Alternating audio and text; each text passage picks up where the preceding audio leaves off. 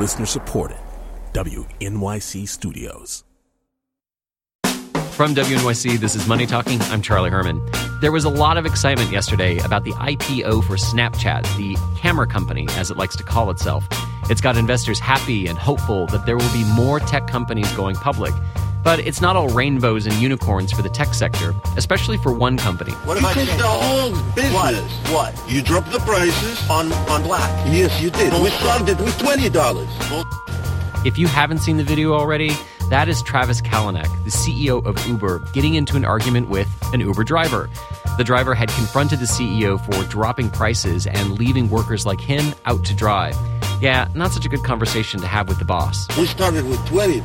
You know what? How much is the mile now? $2.75? You know what? What? Some people don't like to take responsibility for their... They blame everything But in why their you life on sending somebody an email else. for town card? Good luck. Good luck to you too, but I know you don't gonna go far. This week after the video went public, Kalanick issued an apology saying he has to grow up. This is just the latest in a string of problems hounding Uber, from claims of sexual harassment in the company to allegations it stole self-driving technology from Google. The once beloved company and its CEO are having a tough time recently. With me are Joe Nocera with Bloomberg View and Sheila Kohatkar with The New Yorker. And Sheila, what is going on at Uber? Well, obviously, Uber is in the middle of a remarkable confluence of embarrassing scandals right now, and they seem to be a real reflection of the company's culture, which seems to spring directly out of the brain of the company's CEO, Travis Kalanick. Better to ask for forgiveness than ask for permission kind of MO. He is obviously a very macho guy, and it does not seem that there are grown-ups inside the company, experienced, seasoned executives creating a moderating influence on this. So this really hard-charging, aggressive culture has just taken over the whole company. Joe, I guess some of this can be overlooked if the company is doing well financially. So how is it doing? Well, no, they're not doing well financially at all. But Lyft isn't doing financially well either. You know, they're a private company, so they've been able to gather capital from investors.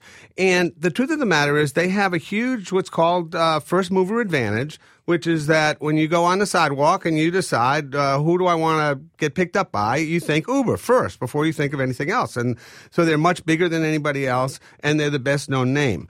And customers will put up with a lot. They don't really care that Travis Kalanick is a 40-year-old brat. They really don't. What they care about is whether they can get in their car on time, just as people didn't care that Henry Ford was an anti-Semite. The real problem for Uber here has to do with the corrosive nature of their internal culture. Some of the stories that the woman told in the blog about sexual harassment that didn't have to do with sexual harassment were like, I hid information from my boss so I could get his job. And you just think, this is not the kind of company that I want to work for or that is going to be successful down the road. Yeah, but is it Uber or is it Silicon Valley tech companies writ large? Is it just this one particular company? They're worse than most, wouldn't you say, Sheila?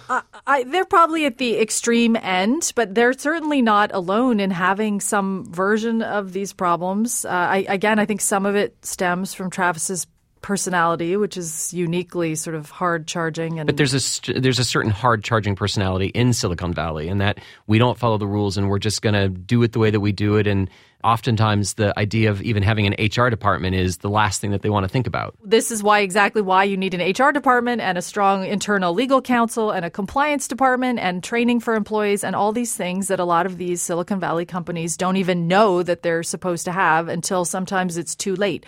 And it's interesting that in spite of all these problems, and there are huge business issues with Uber as well. I mean, they're losing potentially billions of dollars. I mean, it's a private company, so we don't know exactly. But we're in an environment where investors on Wall Street and elsewhere are willing to continue pouring money into these enterprises in spite of these problems on the hope of future growth. As was proven this week with the Snap IPO. I mean, here's a company where not only have they not told investors very much about the company, but investors get no voting rights as shareholders. And yet the company was up 50, 60% on its first day of trading. What I'm wondering is this just a little bit of the business cycle where when you were young and scrappy and you're fighting the entrenched forces, I mean, you're beloved like Uber was when it first came out. And now that it is the biggest one on the block, that now people take their jabs at it. I think Sheila disagrees with me on this, but I think Uber is a uniquely distasteful company in the way that they operate. They have been like this almost from day one. Very early in their history, they were calling up Lyft drivers, that's their competitor, and then canceling the rides in order to hurt their business. I mean, this is an ongoing problem. Peter Thiel, who, let's face it, has an investment in Lyft, but he basically called Uber the most ethically challenged company in Silicon Valley, and that feels right to me. This isn't one where it's just getting knocked down because it's now the biggest player. It's become very easy to criticize them, largely due to their own missteps. I mean, that's, but I think there's some truth to what you're saying as well. They had this really rapid growth period, and then suddenly they're the kind of gorilla. And yeah, of course, it's very easy to pick on them, but they're giving people a lot of material to criticize. They could make it harder for the critics to come after them. But in fact, they have made it pretty easy. So, Joe, you're critical of Uber. They call you in and want you to give advice on how to fix the culture there. What do you tell them? That's pretty easy. I would say that Travis Kalanick can stay at the company, but he can no longer be a leader. He can be a thinker and an advisor. And I would bring in a Sheryl Sandberg type, a grown-up, who could change the culture, who would insist on changing the culture and put in place the things that you need to create a real company with real prospects.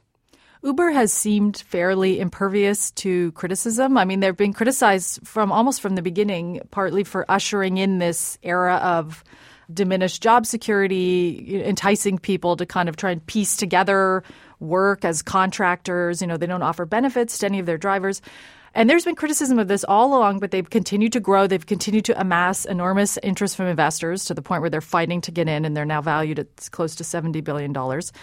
But now suddenly we're at a moment when the consumers seem to be reacting against it, finally. And this consumer boycott, where we had 200,000 people deleting their app off their phone, seemed to actually capture the company's attention. So it seems like a moment when consumer pressure may finally force them to change. Joe, Sheila, thank you. Thank you. Thanks for having me. Joe Nocera is a columnist with Bloomberg View, and Sheila Kohatkar is a staff writer at The New Yorker. She's also the author of the new book, Black Edge, about the largest insider trading investigation in Wall Street history. And I'm Charlie Herman, and this is Money Talking from WNYC.